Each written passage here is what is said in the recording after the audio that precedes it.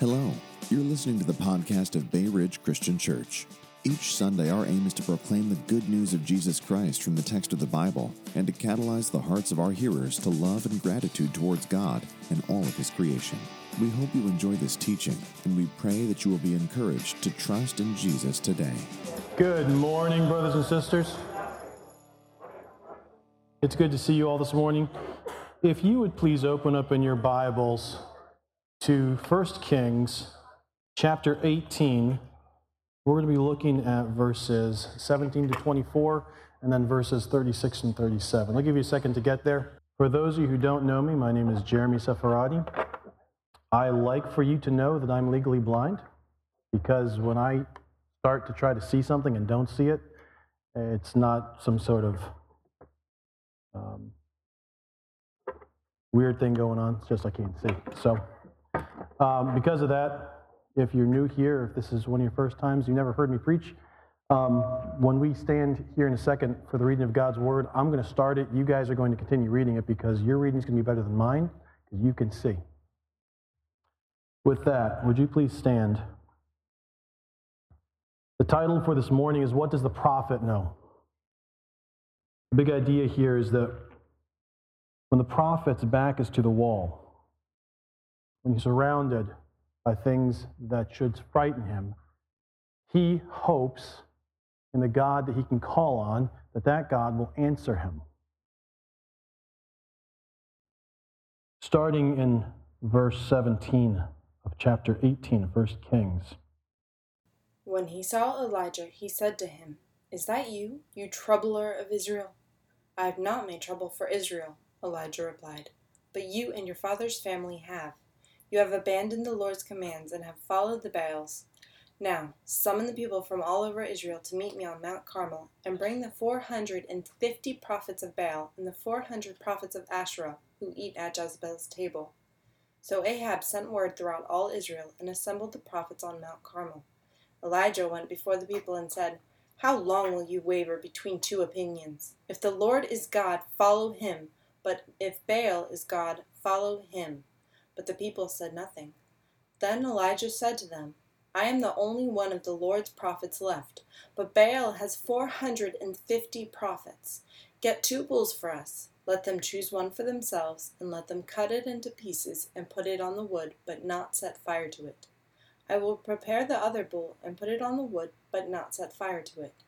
Then you call on the name of your God, and I will call on the name of the Lord, the God who answers by fire. He is God." Then all the people said, "What you say is good."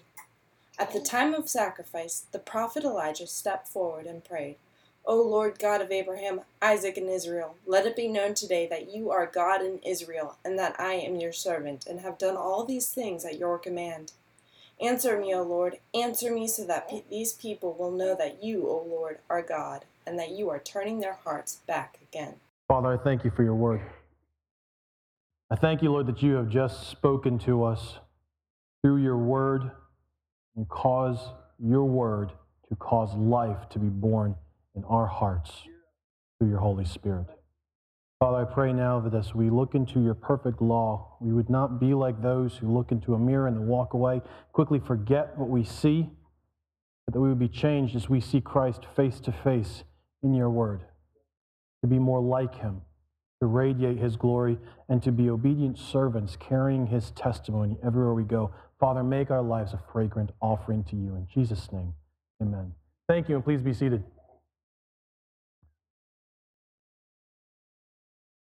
This is a fun passage of Scripture. Thank you for reading. You just read, roughly 10 verses. It felt like an eternity, didn't it?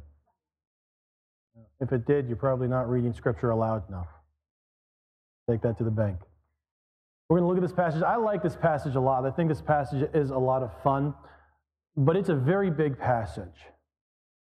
And I'm not going to be able to do it justice today. I'm going to try to point out some things. I'm going to make some comments about the context. I'm going to try to help us understand the story a little bit better, understand what's going on, and then look forward to how this actually points us to the gospel, points us to the work of Christ, and what we can grow off of because of this. But even that's a lot. So Here's a thought to just kind of get us started.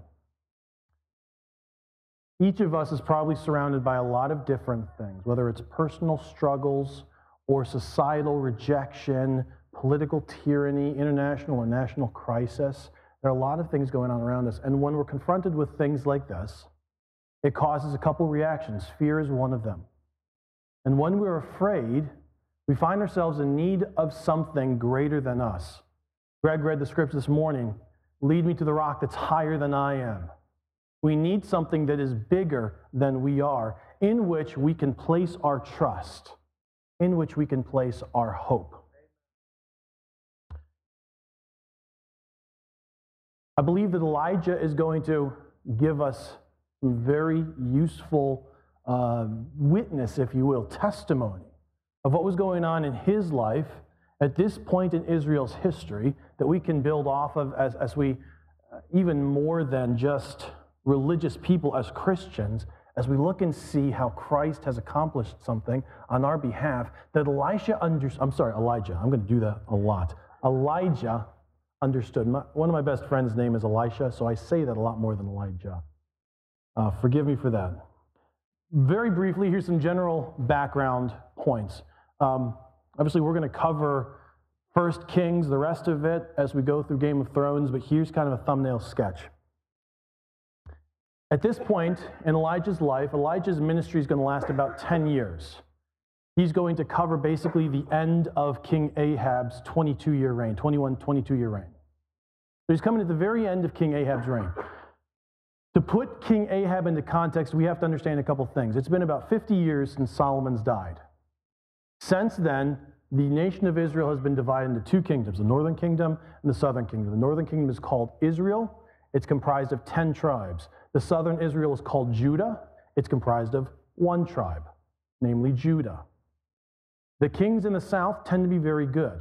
The kings in the north, when they separated from Judah, they immediately went into idolatry. King Jeroboam was the first king. He set up 2 golden calves, one in the northernmost part of the kingdom, one in the southernmost part of the kingdom. And the reason he did this was so that the people in that kingdom didn't have to go south into Jerusalem to worship God at the temple. If you can keep them from going to the temple, you can keep the money, you can keep the influence in the north. That was his thinking, that's what he did. Jeroboam got set aside as the first person who led God's people into this idolatry, and every king that came after him was compared to Jeroboam. They led the people in the same sin as Jeroboam. They incited the Lord to anger. You're going to read that over and over again. So in these 50 years, the kingdom's divided. There's now idolatry worship going on in the north, and there's been about 7 kings. Well, there's been 7 kings in the northern kingdom. Of those 7 kings, there's been 3 separate dynasties, 7 kings. 3 of those kings have died by assassination. One of those kings has committed suicide after reigning for 7 days. This is a great story, by the way, okay? He's a major in the army. He goes and kills the king who's drunk over here. His general hears that he's killed the king, gets really angry, comes 7 days later, and surrounds the city that king's now in, the new de facto king. That de facto king, seeing that he's surrounded, sets the palace on fire and dies in it. A great end to what was a great beginning. And then that was King Omri that did that. King Omri has a son named Ahab. In Elijah's lifetime, King Ahab is set aside as the worst king in all of Israel's history. It says not only does he consider it little to follow in the sins of Jeroboam, but he also brings in the Baals. This drives my wife crazy. Baal is a deity from Phoenicia, a king, an idol. It's spelled B-A-A-L. You probably know that. I don't know if it's pronounced Baal, or Baal. Okay? Brett pronounced it Baal 2 weeks ago. I'm going with Baal. That's for you, babe. He's brought in Baal, he's brought in other kings, and what the scripture says in chapter 16, as we're getting into the story of Ahab, is that Ahab marries this Phoenician, the Sidonian princess named Jezebel, and for her he builds these temples and he erects these altars to her gods. Now this reminds us of Solomon, right? Solomon starts marrying foreign women, he builds temples for their gods. Ahab now gets equated to Solomon and to the sin that caused the fall of the entire nation of Israel. Worse than Jeroboam. What he did is, it boggles the mind in how one man could so easily thumb his nose at God. But this is where Elijah is. This is the scene in which he finds his life. And to be completely honest, when you get to the end of chapter 16 in 1 Kings, until you get to about chapter 22, these are stories not about the kings anymore, but they're about the prophets, specifically Elijah and Elisha. However, King Ahab is the one who's on the throne during that time. And he's kind of the backdrop for all the stories of the prophets. But it's important for us to recognize that even though this is 1 Kings, even though it's telling the story of the kings, these are primarily stories about the prophets themselves. And so King Ahab serves as a character type for us to pay attention to through this story. And so we have this worst king. He set up the idolatry. He's married this princess. She's zealous for her God. She is zealous. She's fanatically zealous for her God. She goes on a killing spree of all of God's prophets. Ahab does nothing to stop it, except build her more temples. In the midst of this, close to the end of King Ahab's reign, Elijah pops up on the scene for the first time when God tells him to go tell the nation at large that God's going to stop the rain from coming until Elijah says otherwise. This, of course, puts Elijah at the top of King Ahab's love list. King Ahab has this big life-size portrait of Elijah mounted in this court. He says, I love that guy. That guy's made life so good for me. And immediately after God gives this word to Elijah, God says to Elijah, now I'm going to take you over here. Again, there's a drought, which means there's going to be a famine. It's going to be hard to eat and drink. And God takes him over to another place. And this starts us off into chapter 17. This is the point of what I'm about to say. When you read 1 Kings, you're going to read this story about Elijah going off and being fed by ravens in a brook. He's going to go over, he's going to stay with a widow. She's going to miraculously have water or oil and flour lasting as long as the drought does. Her son's going to die. Elijah's going to raise the son back to life. And you're going to ask yourself, why are these stories in here? What am I supposed to understand by these stories? I want to help us understand how to read Scripture perhaps a little bit more connectedly this morning. So very briefly, let me talk about what's going on here. The introduction to the story of Elijah happens in, like I said, the end of chapter 16. And in chapter 16, you have three things said. You have Ahab, how bad he is. The fact that he married Jezebel is the second thing. And then you have this little note at the end that says, and in Ahab's day, Hiel rebuilt the city of Jericho. And he rebuilt it at the cost of his oldest son as he laid the foundation, and the cost of the life of his youngest son when he laid the gates. In accordance with the word of God that Joshua spoke, he commanded that Jericho should never be rebuilt. You look at that and you say, goodness gracious, why is that here? I mean, does this just show how bad it is? Well, yes, in a way. But what the author's actually doing is he's building a literary device, two actually, and combining them. He's building a chiastic structure where he's pointing to three things, and then he's going to point to three things that help us to see, by contrast, how bad or how good something is. And he's going to do that while using what's called in narrative genre, three different panels where he tells three stories, and they each have the same point. And so in chapter 16, we have Ahab. He's terrible. He brings in the idols. He provides temples and idols for his wife. He does not protect the prophets of God while his wife goes on this killing rampage. That's going to correspond to the story of Obadiah that comes in the beginning of chapter 18. Next, you have the story of Jezebel. Just this very brief statement of Jezebel, how bad she is as a princess. Her story is going to compare to the story of the Sidonian widow that takes up all of chapter 17, except for the first 7 verses. And then you have this brief story of Hiel, who rebuilds the city of Jericho. That's going to compare to the story of Elijah being fed by the ravens at the brook. Why is this? Because what's happening here is the author is showing us King Ahab is very, very, very bad. Queen Jezebel is very, very bad, and it's gotten so bad, the sin is so bad, that even this guy that you're never going to hear of anywhere else is mentioned to show how bad it is. He rebuilds the city. And it's not clear whether his sons died in some sort of construction accident, or if he in fact killed his sons and laid them in both the foundation and in the gate work, which was a very common practice at that time. In order to appease the gods, you would take your child and kill him and put his dead body into a jar and put that jar into the masonry of the wall. An oblation to the deity. I can't say, the commentators can't be certain which of these it was. What is clear is that when Joshua defeated Jericho, what Joshua said was, this city is not to be rebuilt.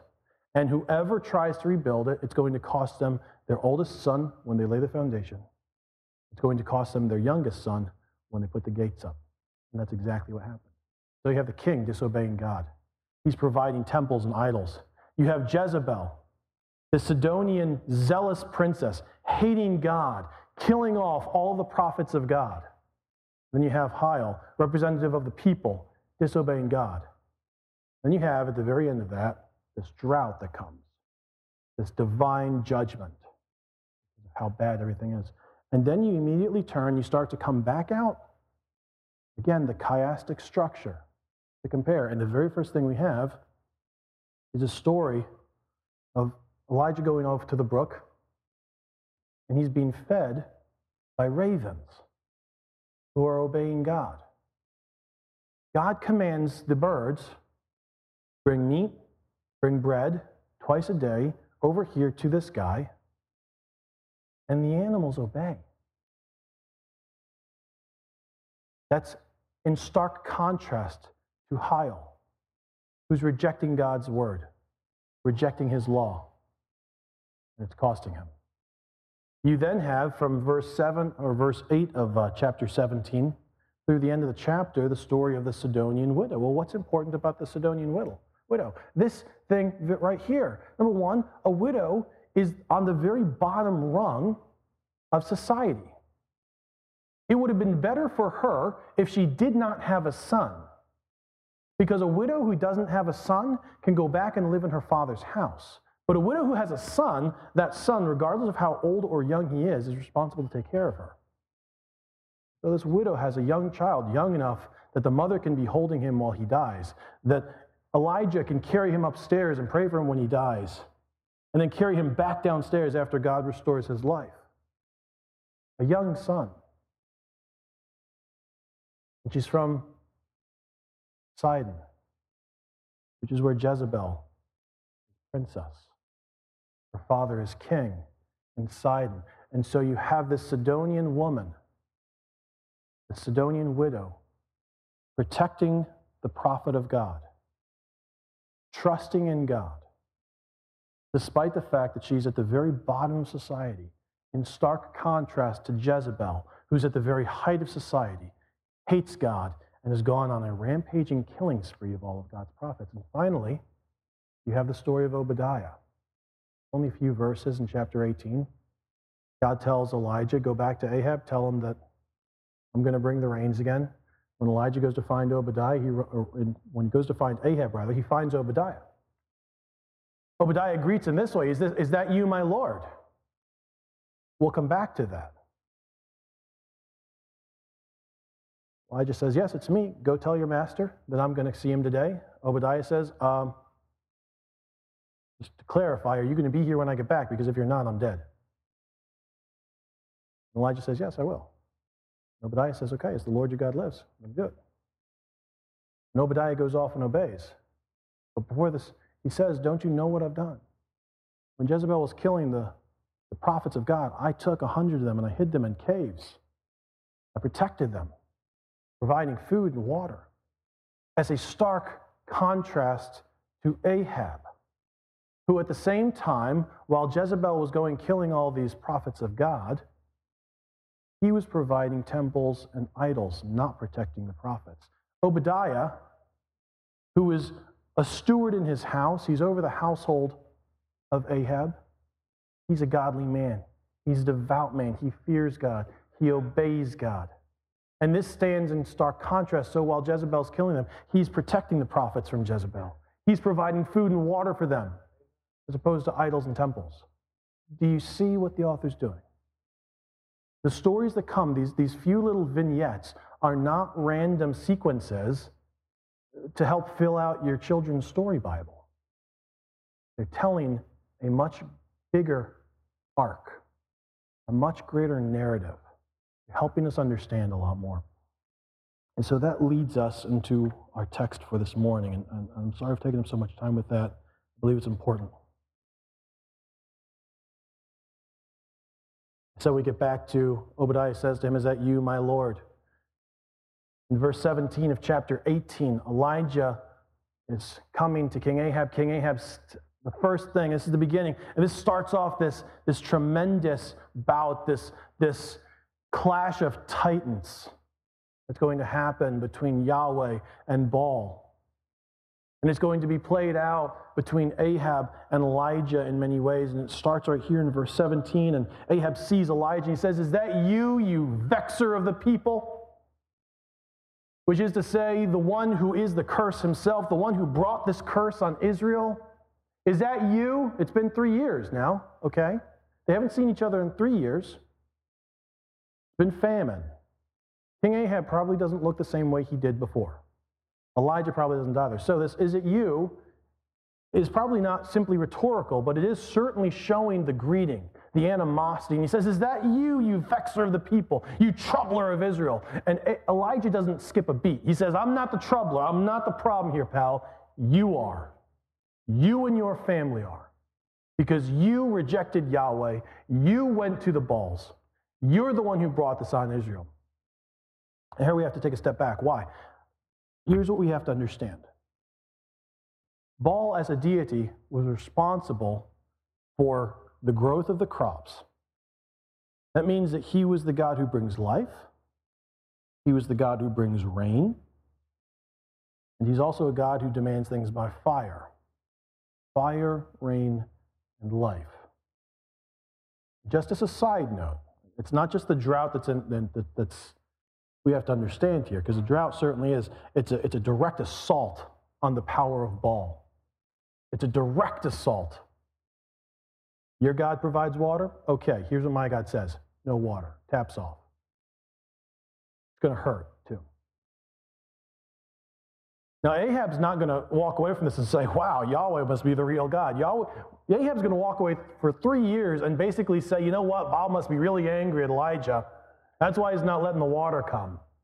The problem here is not that my God is wrong. The problem is this prophet has ticked off my God, and now my God's taking it out on me. There's probably a little bit of takeaway there somewhere. But you also have to understand this. We already saw a resurrection of life in this story, didn't we? The widow's son was brought back to life. Who's supposed to be able to do that in Israel? That would be Baal, the guy who can't bring water. Okay? Keep that in mind. So we have this fight being set up between Baal and Yahweh. I'm sitting here wondering why I can't read my iPad. That helps. So there's a great drama that's about to unfold here. It's between Yahweh, it's between Baal. They're going to step into the ring. The arena for this fight is going to be between the power to control water, the power to bring crops, the power to provide life, and the power specifically of fire.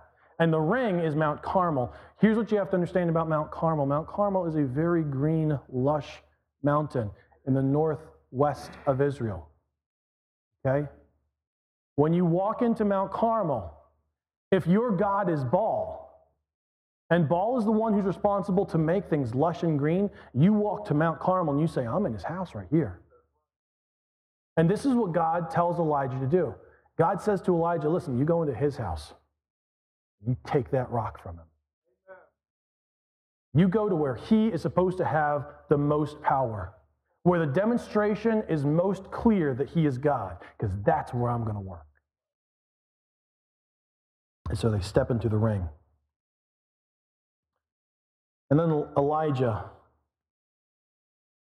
and this is crucial that we understand this. There's a wordplay that's going on here in the Hebrew between the words call and answer. They're going to take up the majority of our text from here on out. Elijah basically starts looking at the people, and he starts with Ahab, and he says, listen, place your bets, man. He says to Ahab, listen, place your bet. Call the people of Israel together. Tell them to go to Mount Carmel. And here's what's important. Elijah told Ahab, call them. And Ahab called them. There was an obedience. They get to Mount Carmel, and Elijah turns to the people, and he says to them, how long are you going to limp between these two things? How long are you going to vacillate? How long are you going to kind of go mealy-mouthed between these two things? If Yahweh is God, serve him. But if Baal is God, serve him. And the people answered nothing. And so Elijah sweetens the deal.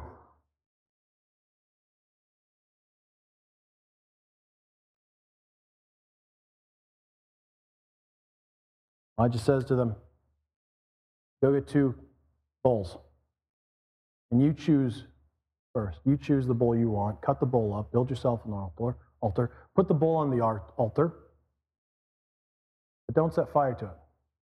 And you call on your God, and I'll call on my God. And the God who answers by fire, that one is God. And now the people answer. Say, this is good. We can do this. But they're not willing to step up to the table and put in a $5 chip. But when Elisha says, you know what, I got 10 grand on the table here, they say, okay, we're in. So the fight starts.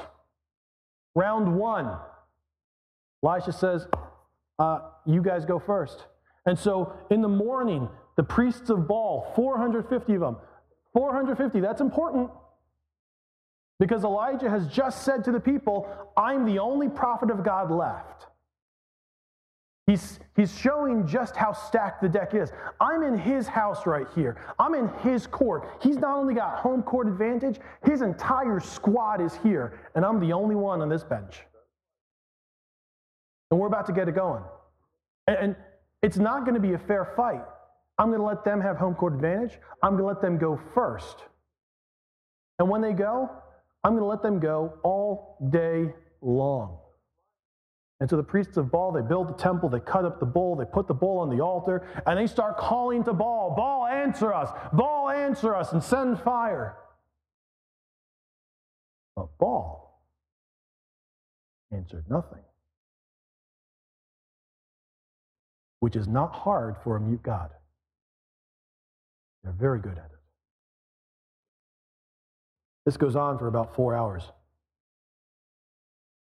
We didn't read this part in the text. I'll gloss over it very briefly here. Midday, Elijah's starting to get antsy. Not because he's worried, but because it's been 4 hours and nothing's happened. The priests of Baal are dancing around. This word dancing is the same word that Elijah spoke to the people. How long are you going to flip-flop between these? This idea of limping between, it's the idea of dancing that the priests are doing around this altar, on this altar, trying to get Baal's attention. Hear us and answer us. Look, I'm doing, it's, maybe the peyote's going. Who knows? There's probably some sort of altered state of consciousness. The dancing, it's not like some guy, doing a great... This is why we don't vodcast, right there. It's not someone who can dance well, okay? This dancing is equivalent to limping. It's the same Hebrew word for a bough broken off a tree. The idea is a crutch. What you're doing between Baal and Yahweh is you're limping on this crutch, which is the same thing that Elijah's saying, that the author's saying the priests of Baal are doing to get Baal's attention. It's been 4 hours of this. They're calling out to him. And so he says, I'm going to start to have some fun with them. He starts to heckle him. Hey, maybe he can't hear you. Maybe he's out of the country. Maybe you should leave a message. Did you try tweeting? Maybe his battery's dead. Maybe his phone needs to be charged. Maybe he's using the bathroom. Give him some privacy. I don't know. And he's antagonizing them. As the only guy on this bench, he's antagonizing the whole team of 450 prophets, King Ahab, Queen Jezebel, and all of Israel. The prophet must know something. And so we read, there's a time of the evening offering. That's where we have to get the timeline here. The prophets of Baal started in the morning. They've been going probably for 8 hours. In the afternoon, in response to Elijah's heckling them, antagonizing them, they step it up a notch. They pull out their knives and their spears. They start cutting themselves, mutilating their body. It says, until their blood flowed. I'll not get ahead of myself here. So Elijah steps up and says, okay, it's my turn. There's not much time left in the day. It's going to be nighttime soon. We need to wrap this up. And so he rebuilds the altar, and you know the story. He rebuilds the altar that was there. He cuts up the bowl. He places the bowl on the altar. He then digs a trench around it that can hold some sort of measurements of seed. How big it is, we don't know, but it's apparently worth noting. Then he tells the people who are there to go get 4 buckets of water, 4 barrels of water, and to pour them over the altar. They do it, and he says, do it again. They do it, and he says, do it a 3rd time. And you have these poetic pictures here. There's 12 stones, 1 for each of the tribes of Israel. There's 12 total buckets of water, 1 for each of the months of the year, 1 for each of the tribes of Israel, but it's done 3 times. 1 for each year of drought. They're dumping this water on. The one thing that they haven't had for 3 years is being represented there. And after it's all soaked, and Elijah has thoroughly handicapped Yahweh. From word go, we're going to go into Baal's house. We're going to give them all day long to do it. We're going to let them go first. When it is our turn, we're going to make it as hard to light this thing as possible. And Elijah steps back, and he, for the first time, calls to Yahweh. And what he calls to Yahweh is, answer me, so that the people may know that you are God in Israel and that you are turning their hearts. Fire falls around. Done. A prayer that took less than 30 seconds.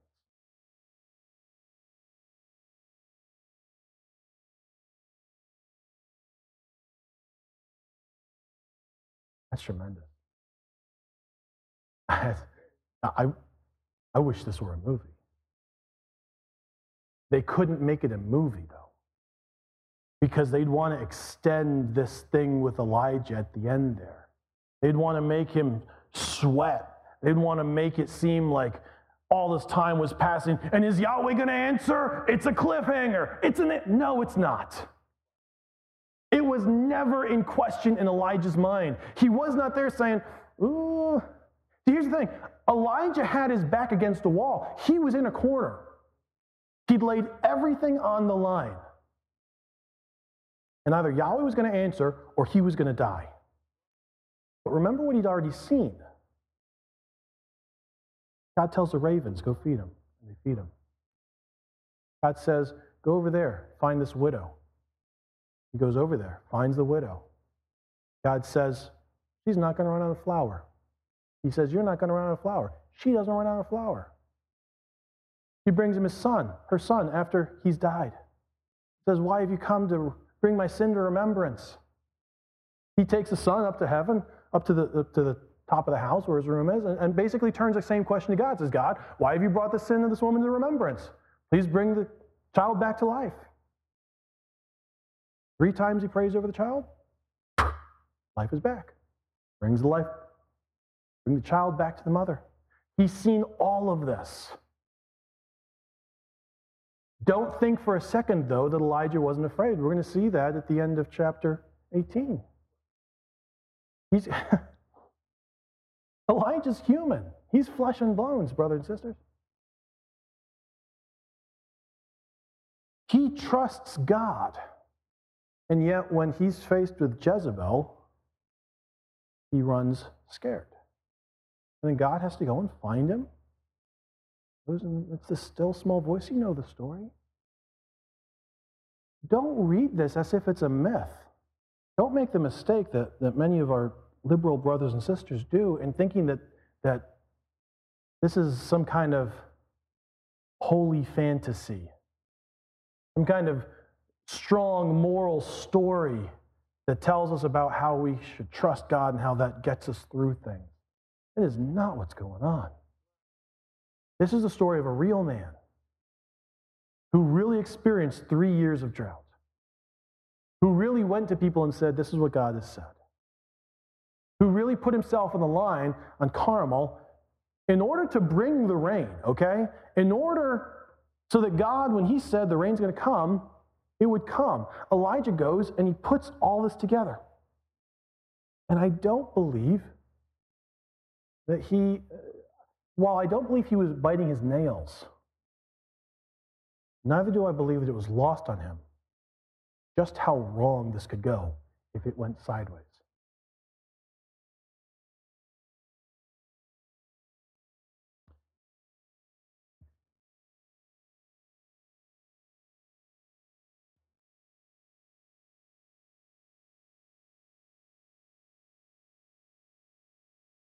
Elijah called on Yahweh with his back against the wall. And this makes us think of Shadrach, Meshach, and Abednego. Know this, O king, we will not bow. For God is able to save us, but even if he doesn't, we will not bow.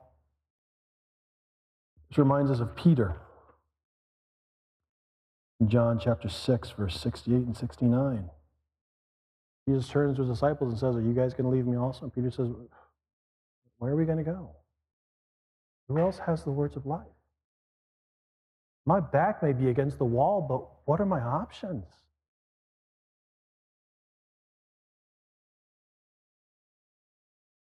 O God of Abraham, Isaac, and Israel, answer me. Answer me, so that we may know that there is a God in Israel and that you are turning the hearts of your people back to you. Fire falls, consuming everything around that altar. God answers, and then the people respond. Now, in a way, the climax of the story is the people of Israel responding in that moment after they catch their breath, after they clean up their soiled undergarments, saying, Yahweh is God, Yahweh is Lord. That's the climax, that's the high point. But notice this. They responded after God.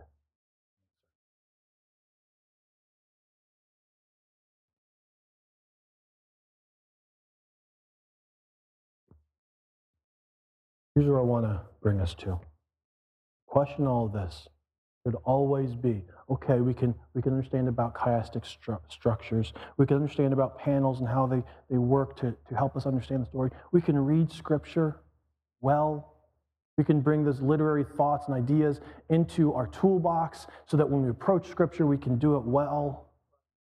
We can understand how these stories all fit together into one large narrative arc. That's great. It really is. But here's the pressing question. Where is the gospel in this? This is where I'm going to spend our last few minutes. Elijah points forward to the true prophet, Christ. How? Well, there's several ways that I'm going to point out here. One, Jesus trusted God perfectly. Elijah trusted God. We're going to find out it's not perfect. Jesus trusted God perfectly.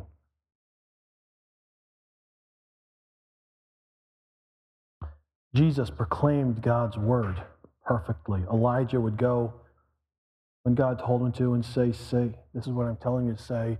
Jesus only ever spoke the words of his Father. Jesus obeyed God's law perfectly. Jesus stood alone against the world's power. Jesus called out to God on our behalf. Jesus was himself laid on the altar.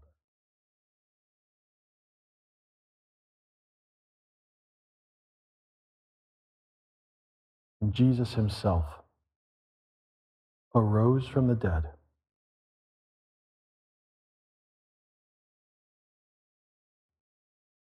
In the same way, after the people of Israel proclaimed Yahweh as God, they took the 450 prophets of Baal down the mountain and slaughtered them. So Christ, when he was raised from the dead, laid waste the power of sin and death.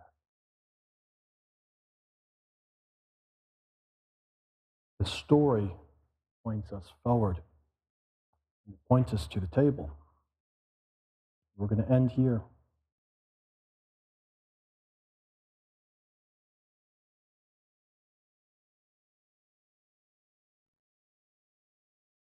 Because Jesus lived, we do not have to die. And because Jesus died, we are now able to live.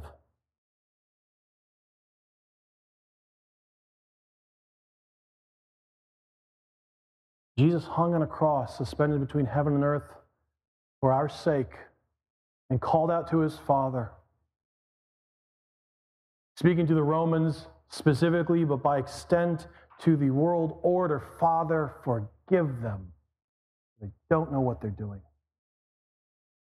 Yahweh answered his Son.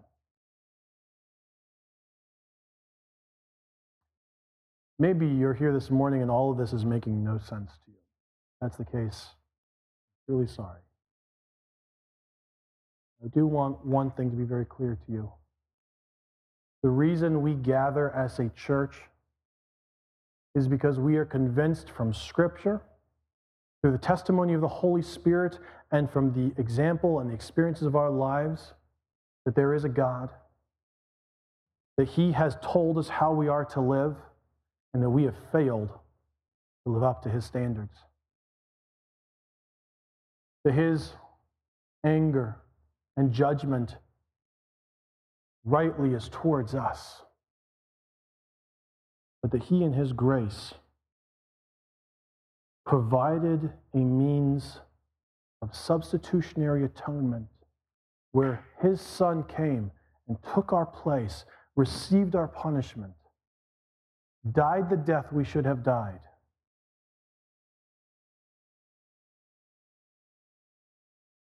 Then, as I said, rose from the dead. And because he rose, and when he rose, offered to us eternal life, newness of life in this life, eternal life in the life to come, and riches upon riches in both. All of the things that Christ rightly lays claim to as his inheritance, he's offered to us. And this table, where we remember that Christ himself was physically mutilated, his blood flowed down the altar of the cross. Yahweh answered, and we are now able to respond. We don't have to cut ourselves any longer. We don't have to mutilate our bodies. We don't have to call out to God to try to get his attention. We don't have to try to appease him so that he gives us the things that we need. Because Jesus was laid up on that altar, his own blood shed. God received the sacrifice. we receive the benefit.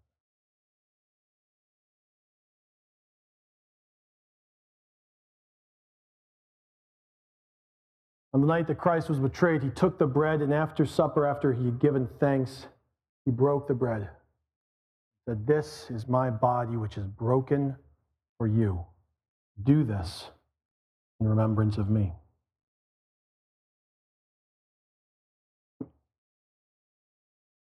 In the same way, after dinner, he took the cup, he poured it out. He said, "This cup of the new covenant, in my blood, which is poured out for you. Do this in remembrance of me, for as often as you eat this bread and you drink this cup, you proclaim the Lord's death until he comes again." Father, we turn to you in humble gratitude.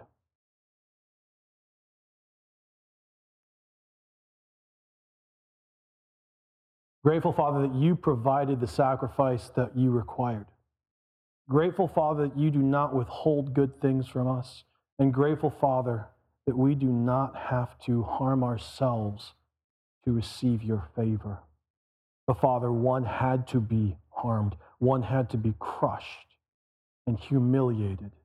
And it pleased you to crush your Son. And he did not consider the humiliations anything worth anything.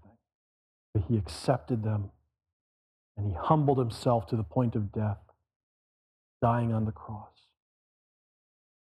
And when you received his blood, you counted it to us as righteousness. You called us into your family. You gave us new names and a new heart. Father, what can we do except say thank you?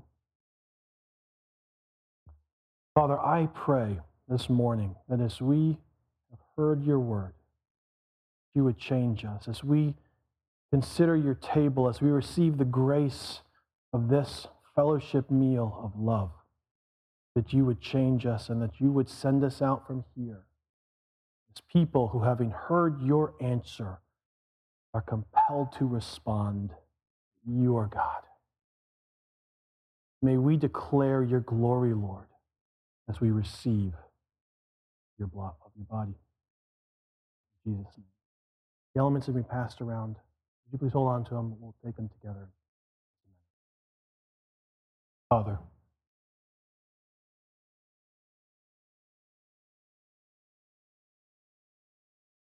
I don't understand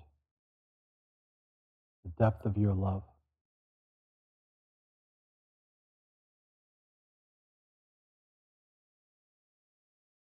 You would give your only Son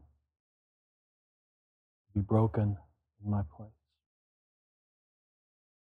I don't understand it.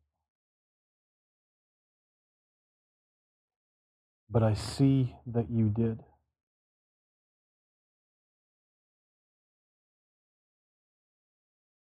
And you've told me why you did. And I have experienced new life in Christ. Your grace, as you've changed my life. Father, all I can do is say thank you.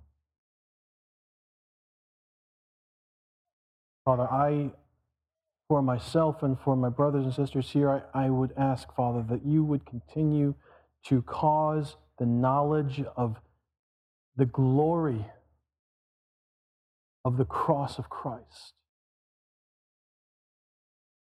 to break apart our hearts where they are hard, where they are callous, where they are cold. That you would cause gratitude to spring forward. You would cultivate our hearts, that they would be hearts of gratitude as we see more clearly what it cost you to give us this gift of love.